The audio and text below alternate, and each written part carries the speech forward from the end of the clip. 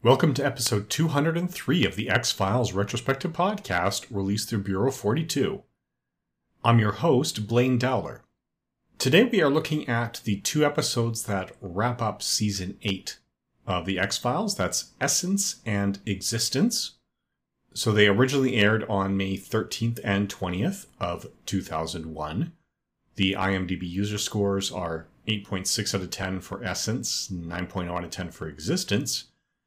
And the action is divided between Maryland and northern Georgia, specifically the ghost town where Doggett was born, where people used to come for the waters, and then the waters dried up.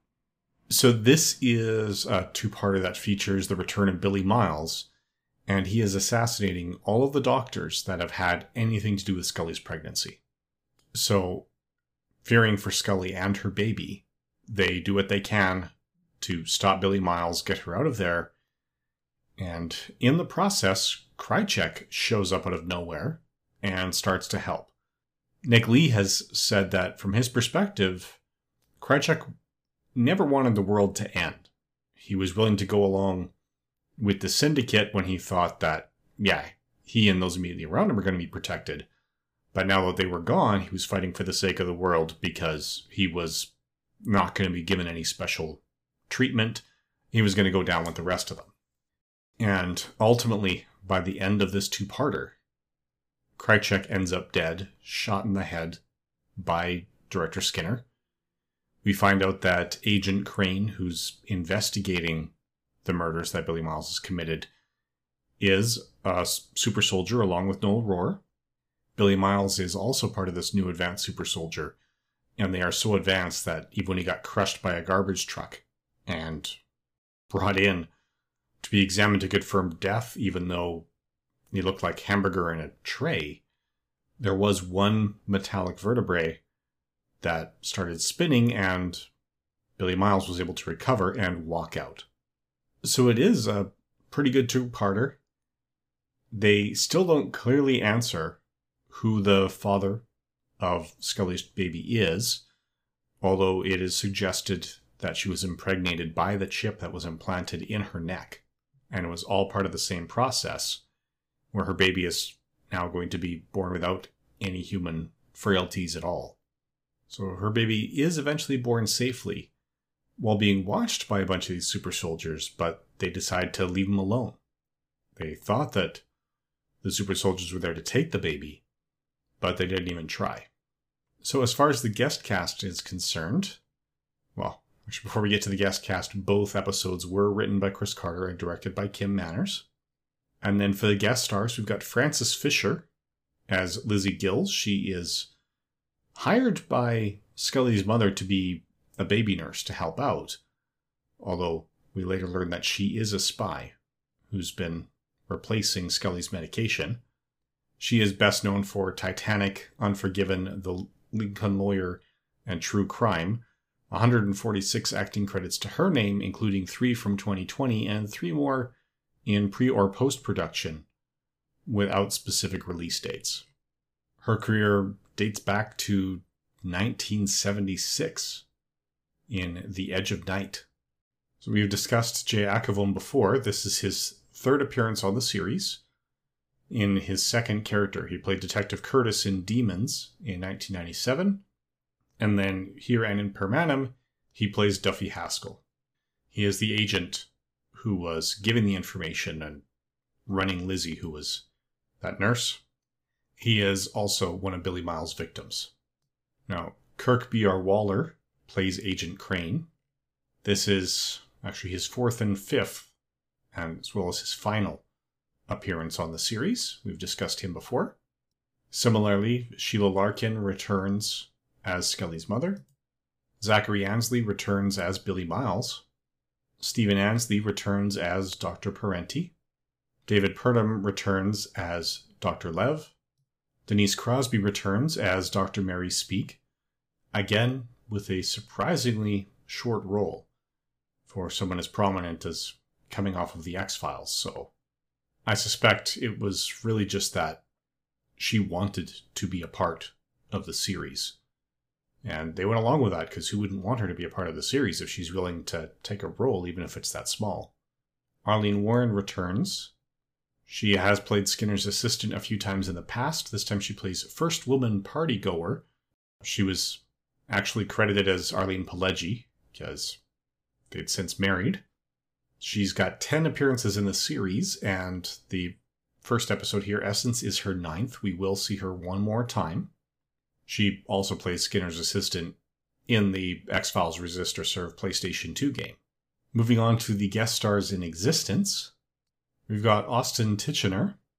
He plays Dr. James Langenhan. This is his only X-Files appearance. His career dates back to 1995, when he was providing some extra voices for Balto. It continues with credits like Y2K and Roswell as far as the genre television goes, but a lot of TV guest works. He is best known for his work in The Complete Works of William Shakespeare, Abridged, The Practice, Ally McBeal, and The West Wing. Dale Dickey plays the game warden here.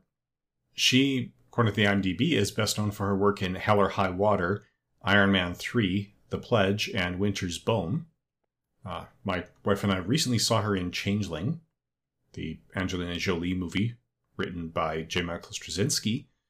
But to us, she is best known as Patty the Daytime Hooker from My Name is Earl. She appears in 19 episodes of that series. She also appears in 12 episodes of True Blood. And the final notable guest star is Thomas R. Martin as the pathology assistant. This is his only X-Files credit. He does have 43 credits to his name, including Coyote Ugly, Playing It Cool, Nobody Walks in L.A., and this actually comes in as his 4th best-known credit. He is also still working today. Most recent credit was in 2020. And his career starts in 1994 with seaQuest 2032. So all in all, this two-parter wraps up at least some elements of the mythology. Scully's given birth. We have got an investigation into Kirsch's office, since he seems to be associated with Noel Rohr and Agent Crane, and what's going on there, leaving Doggett officially in charge of the X-Files. He has assigned Agent Reyes to work with him. So the status quo at the end of this season is that Doggett and Reyes are the two characters actively involved in the X-Files. Mulder and Scully have a clearly romantic kiss over baby William, who was actually played by Jerry Scheiben, writer John Scheiben's son, who was a newborn at the time. And it looks like things are not going to be going well for Kirsch in the future.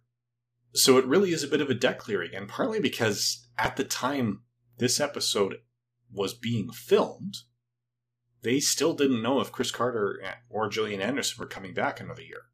Fox had the legal right to keep the show going without Carter, and they fully intended to do so. Carter did say he would only stay if Anderson stayed. And so Fox basically came to Gillian Anderson with a very generous offer to keep her involved in the series for one more season. Particularly since, at this point, they knew David Duchovny's plan and his intention was to come back for the series finale, or at least he was open to coming back for the series finale, but nothing in between. He was ready to be done with the series. Now, he clearly revisited that decision, as we will discuss, but at this point, there was a question of whether or not the X-Files could survive if Carter, Anderson, and Duchovny were all gone. And Fox wasn't willing to take that risk. So hearing that Carter would come back if Anderson did, they made a very generous offer to Gillian Anderson. She took it, stayed on, and Carter stayed to work with her. But as we will see fairly soon, she had a different workload throughout Season 9 than she had in the first 8 seasons. Anyway, that wraps up everything we have to say about Essence and Existence. Join us again in 2 weeks' time when we discuss all about Eve. Now, oddly, the X-Files would continue after this point, but this season doesn't end on a cliffhanger. This is actually the first X-Files season that doesn't have some kind of cliffhanger ending. It's not to be continued, with the exception of Season 5, since that was leading into the movie and you had to be able to do it either way. Whereas The Lone Gunmen, as we will discuss in 2 weeks' time, did end on a cliffhanger and wasn't renewed. So we will have to discuss how that gets resolved down the road. Thank you for listening.